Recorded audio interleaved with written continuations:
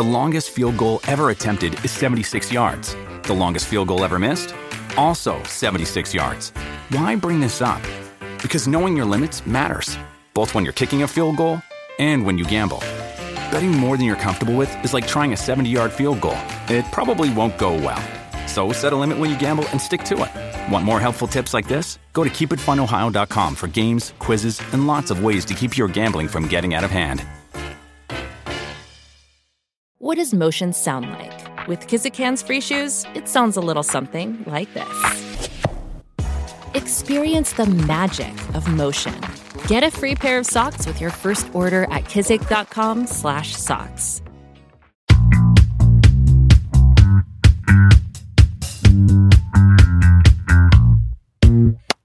Welcome to Cup of Cubby Blue, your series-by-series check-in for Cubs news, updates, and banter. We're an official podcast of Bleed Cubby Blue, which is part of the SB Nation family of team sites, and you can find us on Apple, Google, Spotify, or wherever you get your podcasts by searching for Bleed Cubby Blue.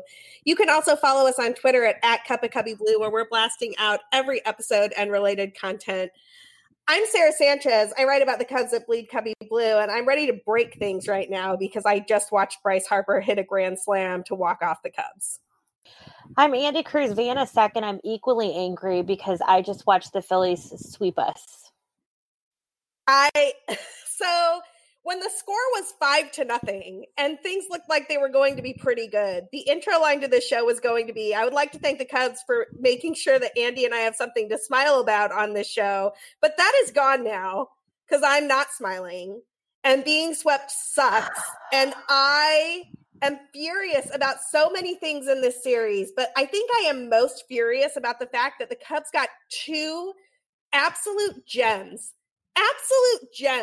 from starting pitchers in this series and did nothing with it. I mean, you guys, if you've ever wanted to hear us raw, this is it. Because literally Sarah and I just jumped in and she said, I'm hitting record. And here we are. Like, I don't even know what to say. Like, I literally feel like I'm in Groundhog Day. Like it's, ugh. God, this is awful.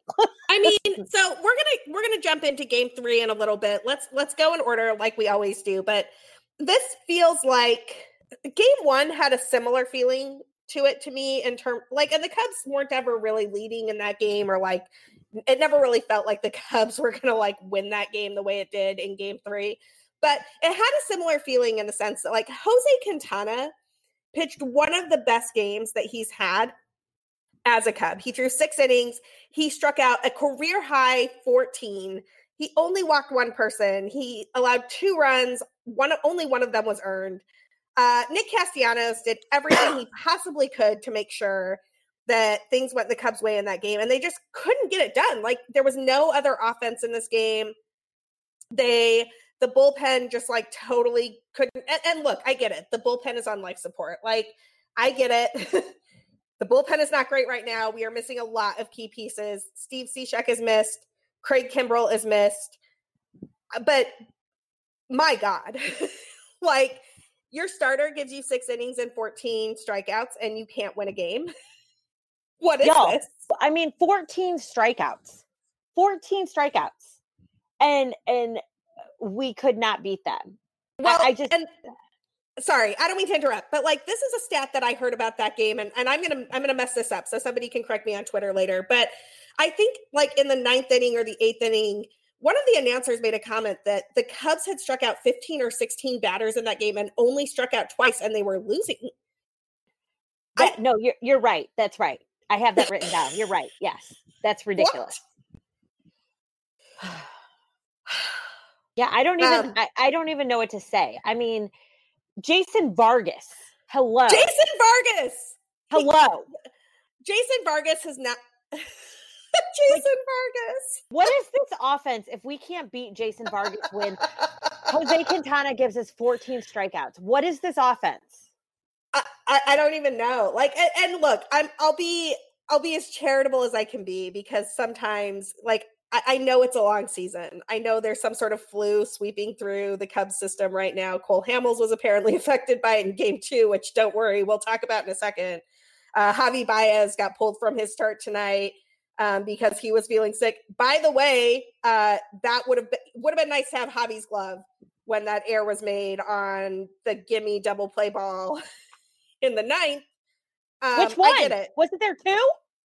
Oh, so that the one on Bodie was scored an error. Those two balls that Hap let go that touched his glove and like went into center, those were both scored hits. But frankly, like I sort of felt like it was Groundhog Day with the errors in game 3. No, that was ridiculous because in both of those plays, and I know that I'm sorry we're talking about game 1 right now, but both of those plays, he should not have even have to die for those balls. Like he should have been able to be quick enough to go across his body.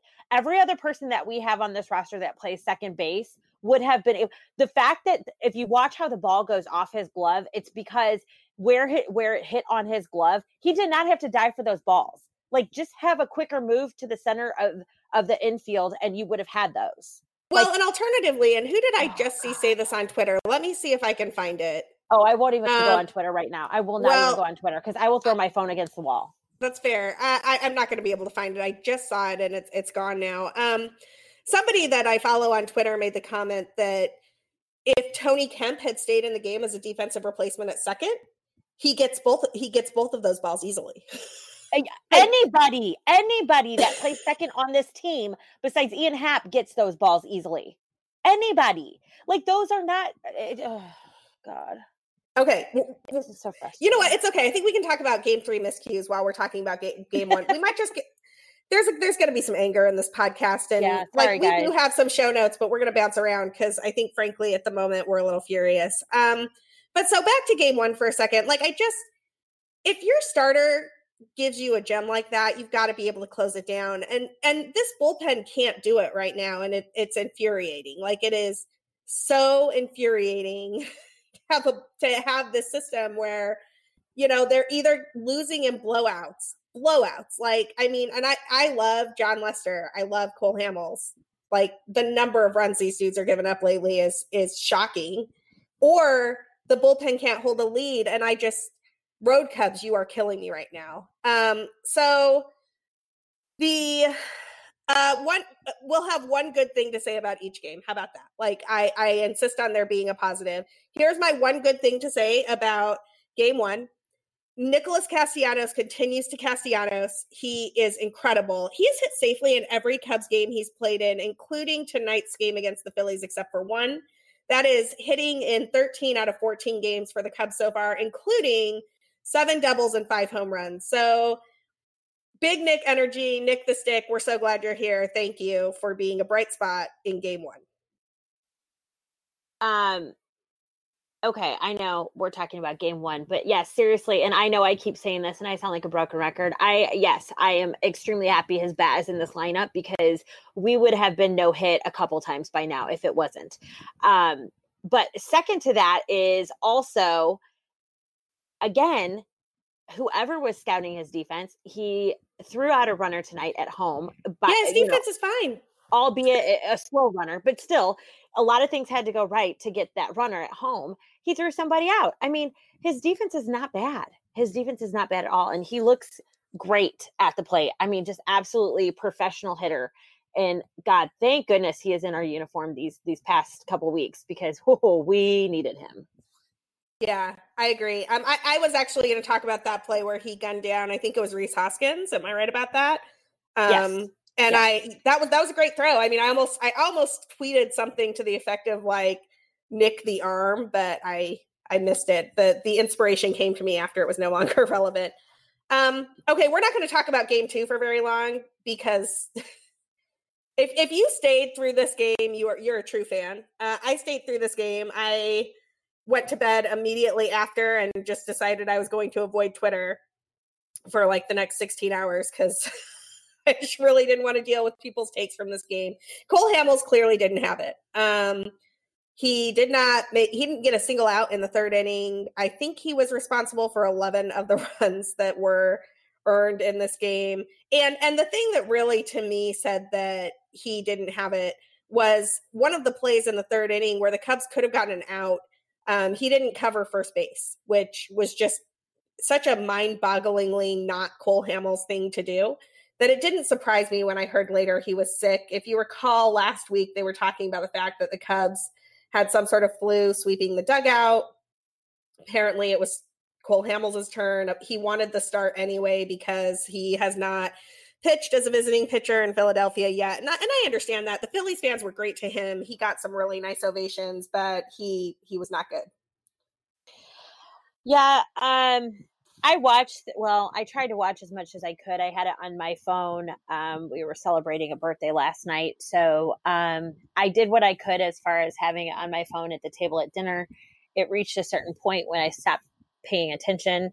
Yeah, I mean, it's just, it's hard to watch somebody like Cole Hamels struggle. It's especially when he's in Philadelphia and that, he does not want to let his team down, but obviously anybody that, had any idea that there was something ailing him.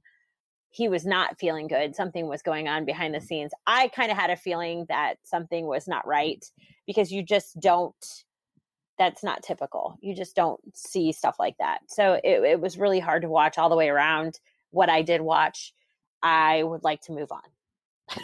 we have to have one good thing from each game. The good thing from this game, Chris Bryant hit a home run. So the Cubs were neither no hit nor shutout. That was good. I appreciated that.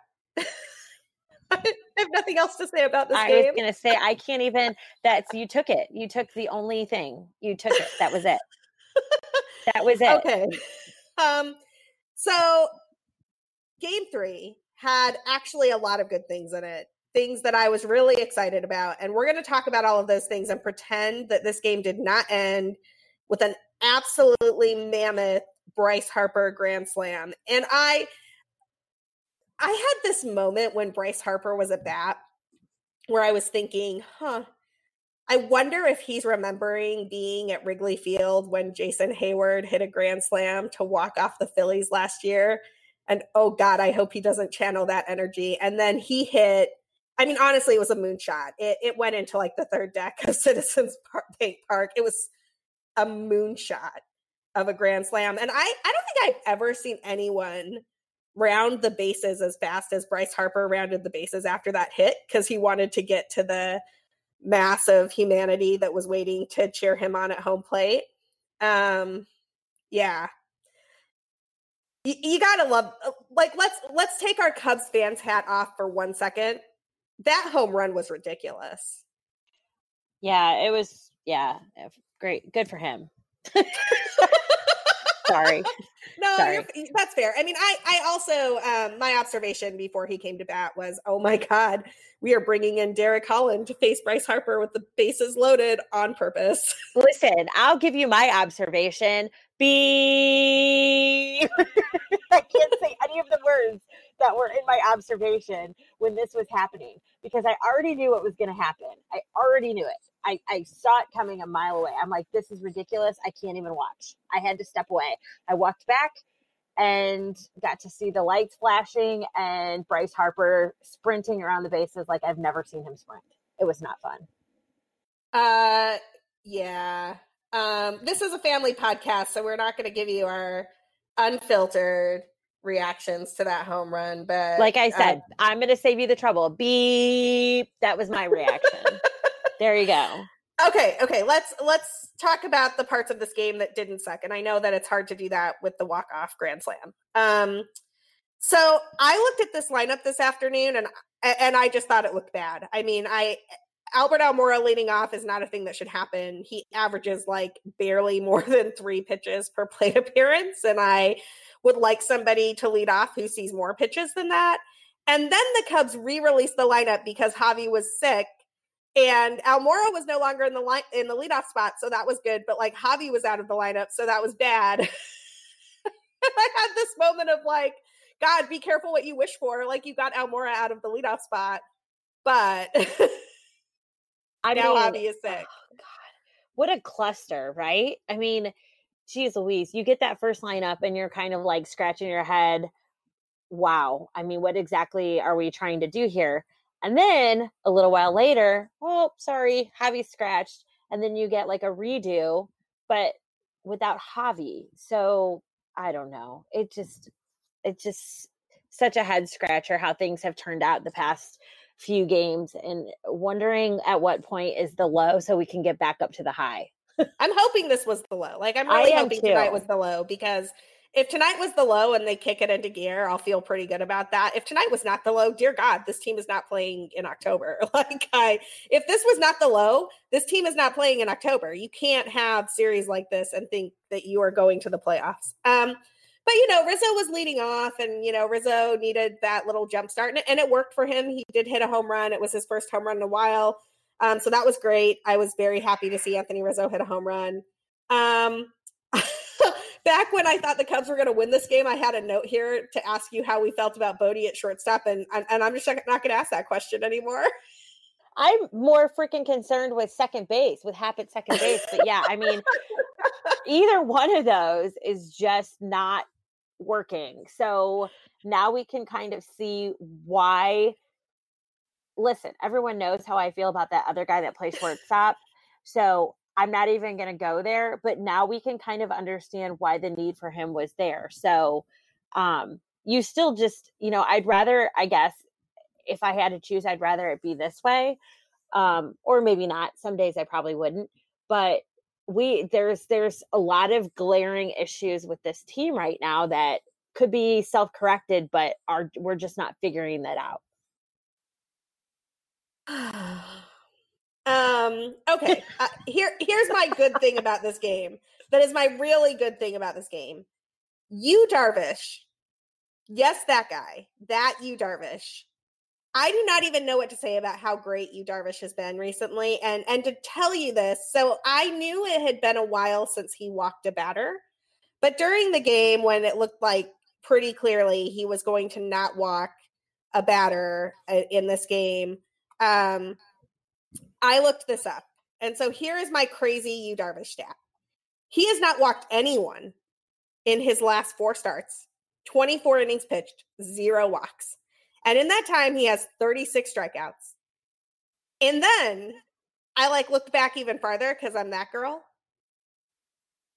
Yu Darvish has only walked 2 batters since July 3rd.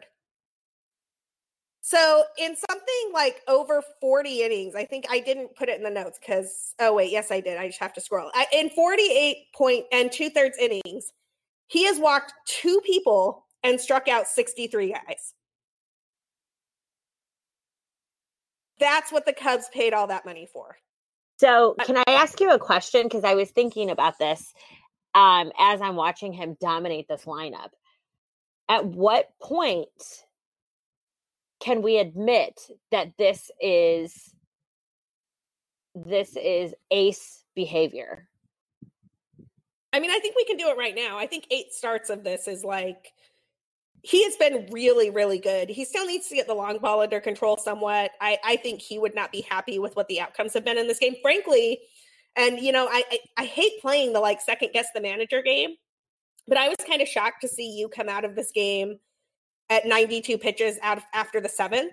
I really thought that he had one more inning in him. He didn't do the thing that he's done a couple of times where he airs it all out with 98 or whatever on his final pitches in the 7th inning. I thought he was sort of acting like he could have gone one more. And I think if Yu Darvish pitches the 8th, this is an entirely different ball game, because then you can bring Rowan Wick in for just the 1 inning for the 9th instead of trying to get him to get 2 innings worth of work in. I don't know. I just think it would have changed things a little bit. And I cannot believe I just said that Rowan Wick should close things down. I mean, but why not? He's been pretty amazing. He's throwing fire. Yu Darvish looked amazing. He had 92 pitches when he was pulled in the 7th. He did, yeah. Yeah, I mean, he could have gone another inning. I mean, why not test that out? He's, Joe's letting all the other starters go past 100 pitches these days. Why not test the waters with you? Why not? Well, he's had games where I didn't want him to do that, right? So I feel bad being I'm always the girl who's he should have gone more, he should have gone less, whatever. But in this particular instance, I think Yu Darvish had another inning in him. And I would have liked to see what happens if Yu Darvish goes out one more time. And then Rowan Wick or Underwood or whoever, it doesn't even matter. Somebody just comes in for the 9th inning, it's clean. and then it's done, you know? Right. Well, and our problem with sending Yu Darvish out there previous was that there was no trust. Like it was almost like he would end his appearances with, you know, a really bad inning that would kind of scratch all of the work he had done before that. So that's where we're kind of hesitant on that, because he couldn't finish out games. He couldn't finish out starts. So there's a trust factor there. But now talking about the numbers that you're saying right now, as far as Yu Darvish is concerned, I think there is a point when we have to start trusting him. And if that's not now, then I don't know, you know, if we ever can, to be quite honest, because he has been so consistent. Every pitcher on this staff has had blips over the past couple of weeks. Every pitcher. And Yu has been consistently good. Not consistently dominant, but he's been consistently good. There's been games when he's looked very dominant. Today was a very good game. I just think that one of these times Joe has to test the waters with letting him go a little bit longer. I mean, every start, maybe just let him go a little bit longer. Let him go another, you know, just put him out there for that 8th inning and see what happens. If he gets a runner on, then go to your bullpen. But why not? Why not test that out? And here's the other thing. Like I feel bad about this because obviously Joe Madden knows Yu Darvish better than I do, and he clearly has a better idea of how long his pitcher should go. So this is just me, like, you know, calling the game from my couch. But the one thing about this is in those other starts where Yu has been put out an inning too long, he gave a clear signal that he was done. Like if you remember, he had that GIF. It's like my favorite GIF. I use it all the time in the 7th where he like did his Pedro Strop like cheer on the mound and then had to come out again for the 8th. Or he's like aired it all out on a final pitch and you've seen him like throw 98, 99 super late to like get a strikeout and then been done. And he didn't do that this time. And so I sort of felt like this was a night where you could have gone one more inning. And admittedly, I'm like reading tea leaves here. This is just what I see watching the games. But I didn't see him have one of those moments where it was like, I'm done. You know what I mean? Yeah. Oh, for sure. For sure. I'm thinking that he probably thought he was coming back out for another one because he's pretty consistent with those too, with his little signals that he gives off. So, I mean, at one of these points, you know, especially with the way that our bullpen has been looking and the shape that it's in, I don't think it's going to hurt anything to try and put him back out there for one more inning. At least just test the waters. At least until we get Cishek and Kimbrel back, man. So other good things from this game, we had the 100th Schwarbino. That was great. Kyle Schwarber. Yes, very good. We love that. Yes. Andy, help me out. Here I am. I'm here. Yes. No, yes, that was fantastic. We knew it was coming. It was just a matter of time. So thankfully he gave us a highlight for this game, besides the pitching, of course. Right. And then the 9th inning happened and all of the great things in this game.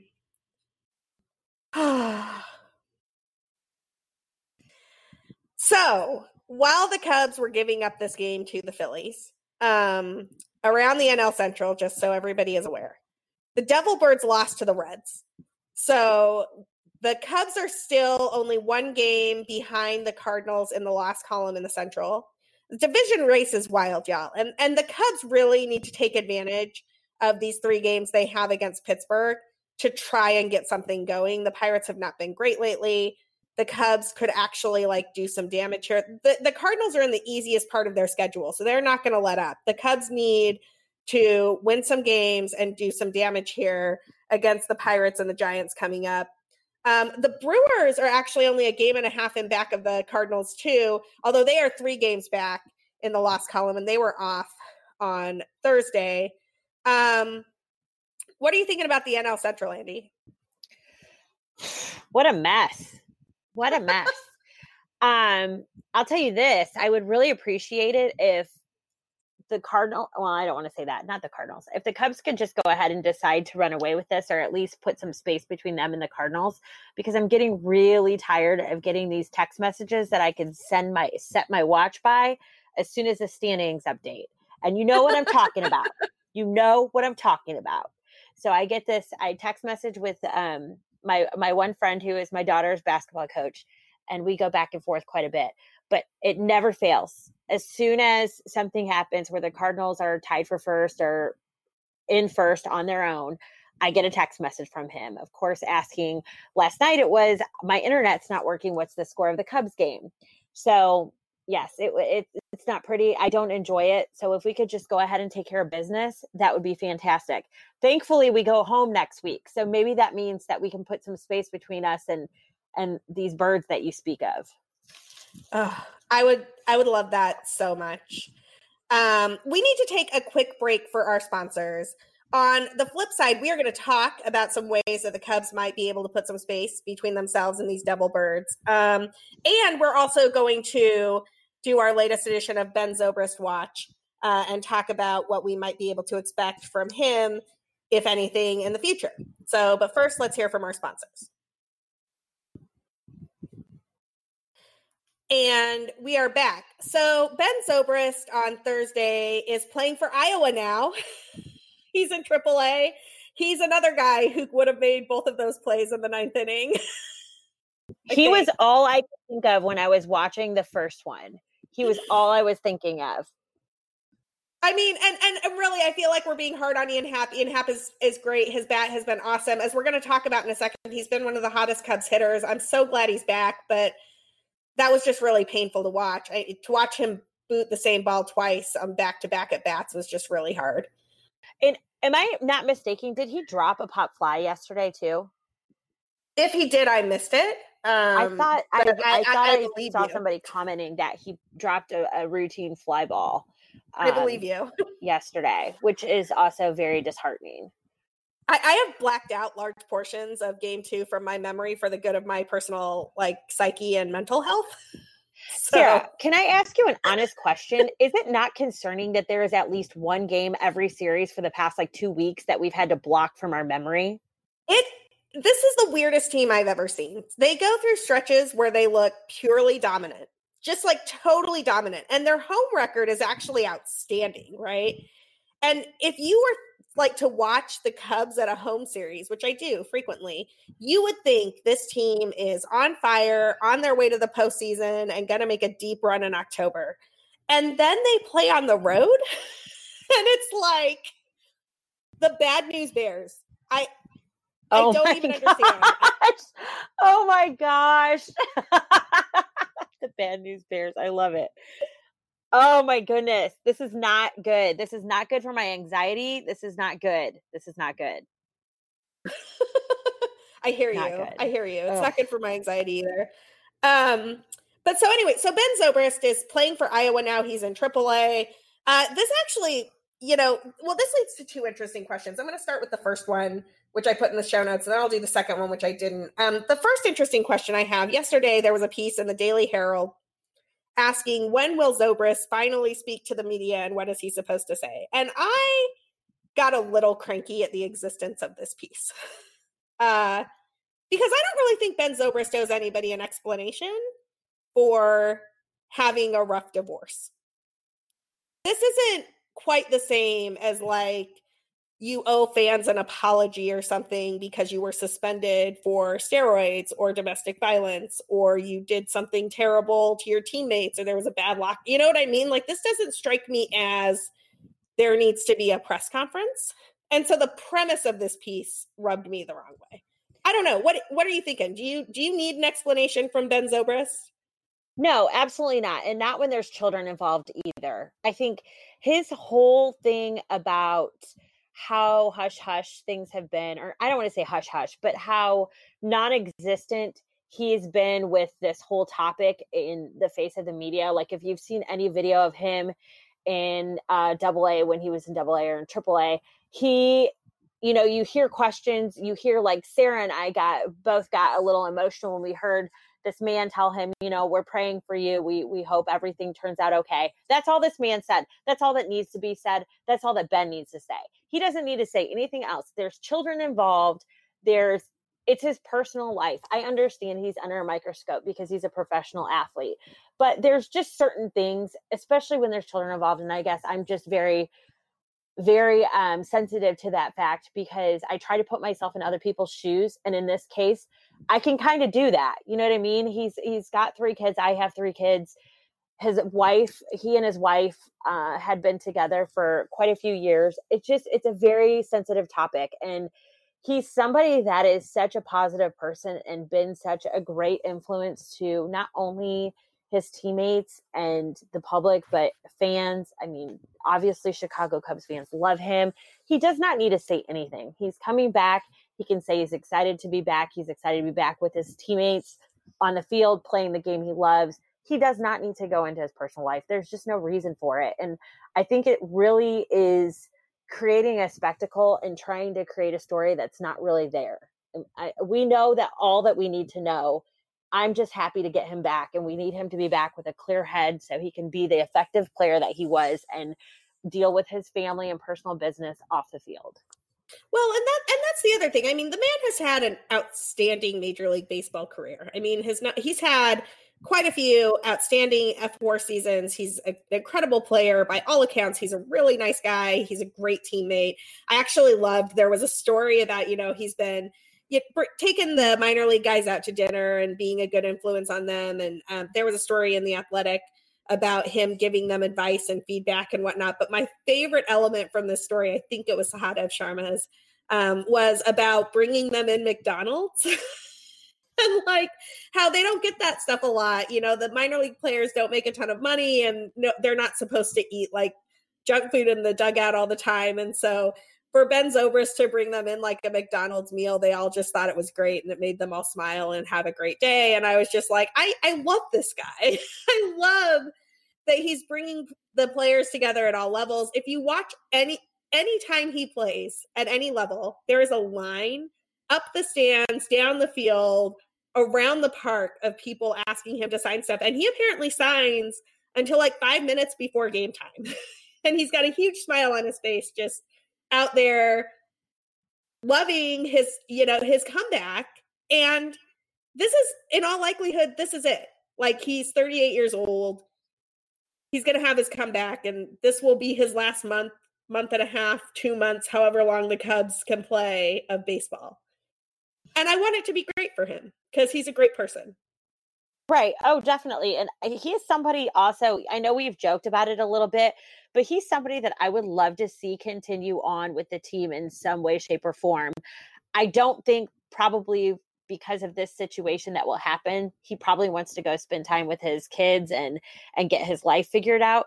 But at one point in time, I had really thought that was a strong possibility that he could end up in the front office or as a coach of some kind for the Cubs. So maybe at some point, but he's just such a great leader and somebody that these guys look up to.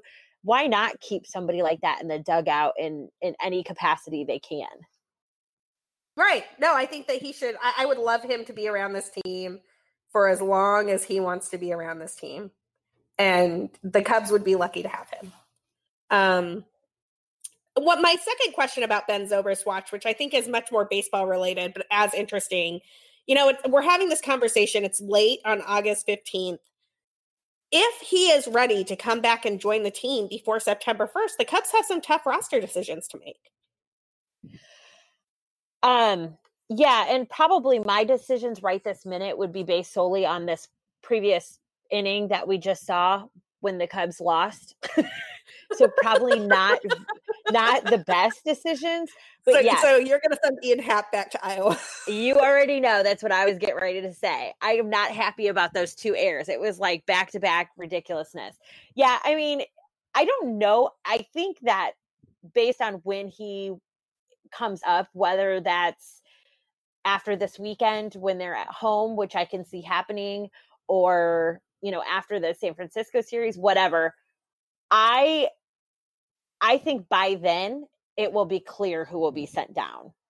I think it will kind of figure itself out, if that makes sense. No, that's fair. I mean, I will say I would probably send down Mora to Iowa before I would send Happ to Iowa. I think that Happ's bat and his ability to get on base has been more helpful, and he doesn't play quite as flashy of a center field, but he can get the job done in center. But I understand why your immediate bias would be that Ian Happ needs to work on his defense at second base a little bit. But either way, Ben Zobrist, come back soon. The team misses you. We're excited to see you play in Chicago again. It'll be interesting to see if he comes back before September call-ups.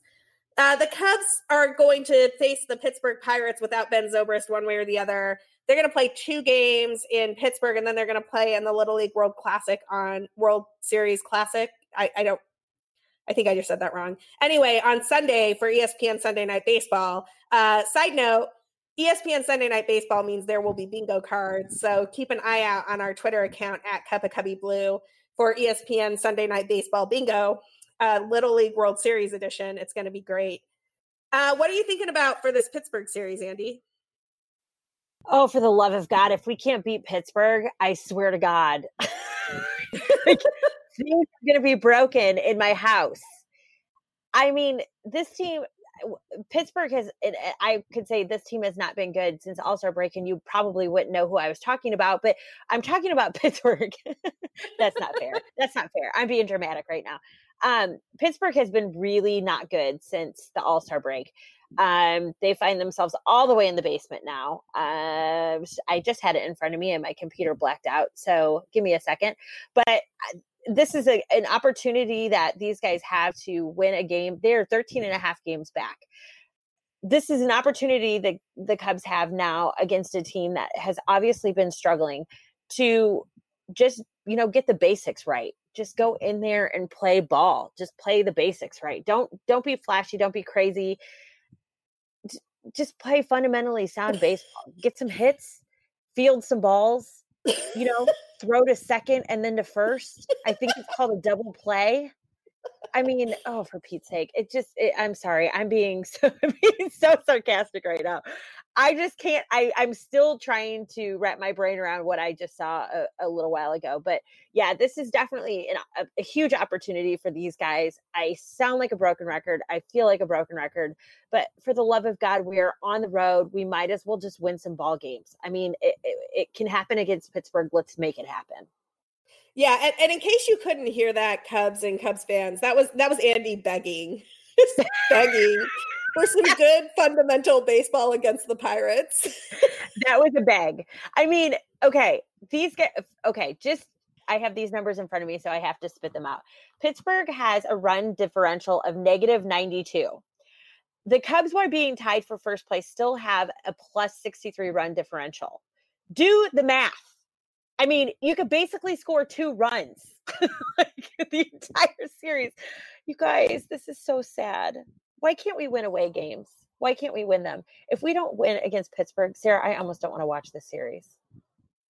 No, well, so interestingly, and this is actually going to blow your mind. I've been trying to figure this out for a while now. The Cubs' run differential on the road is actually 0.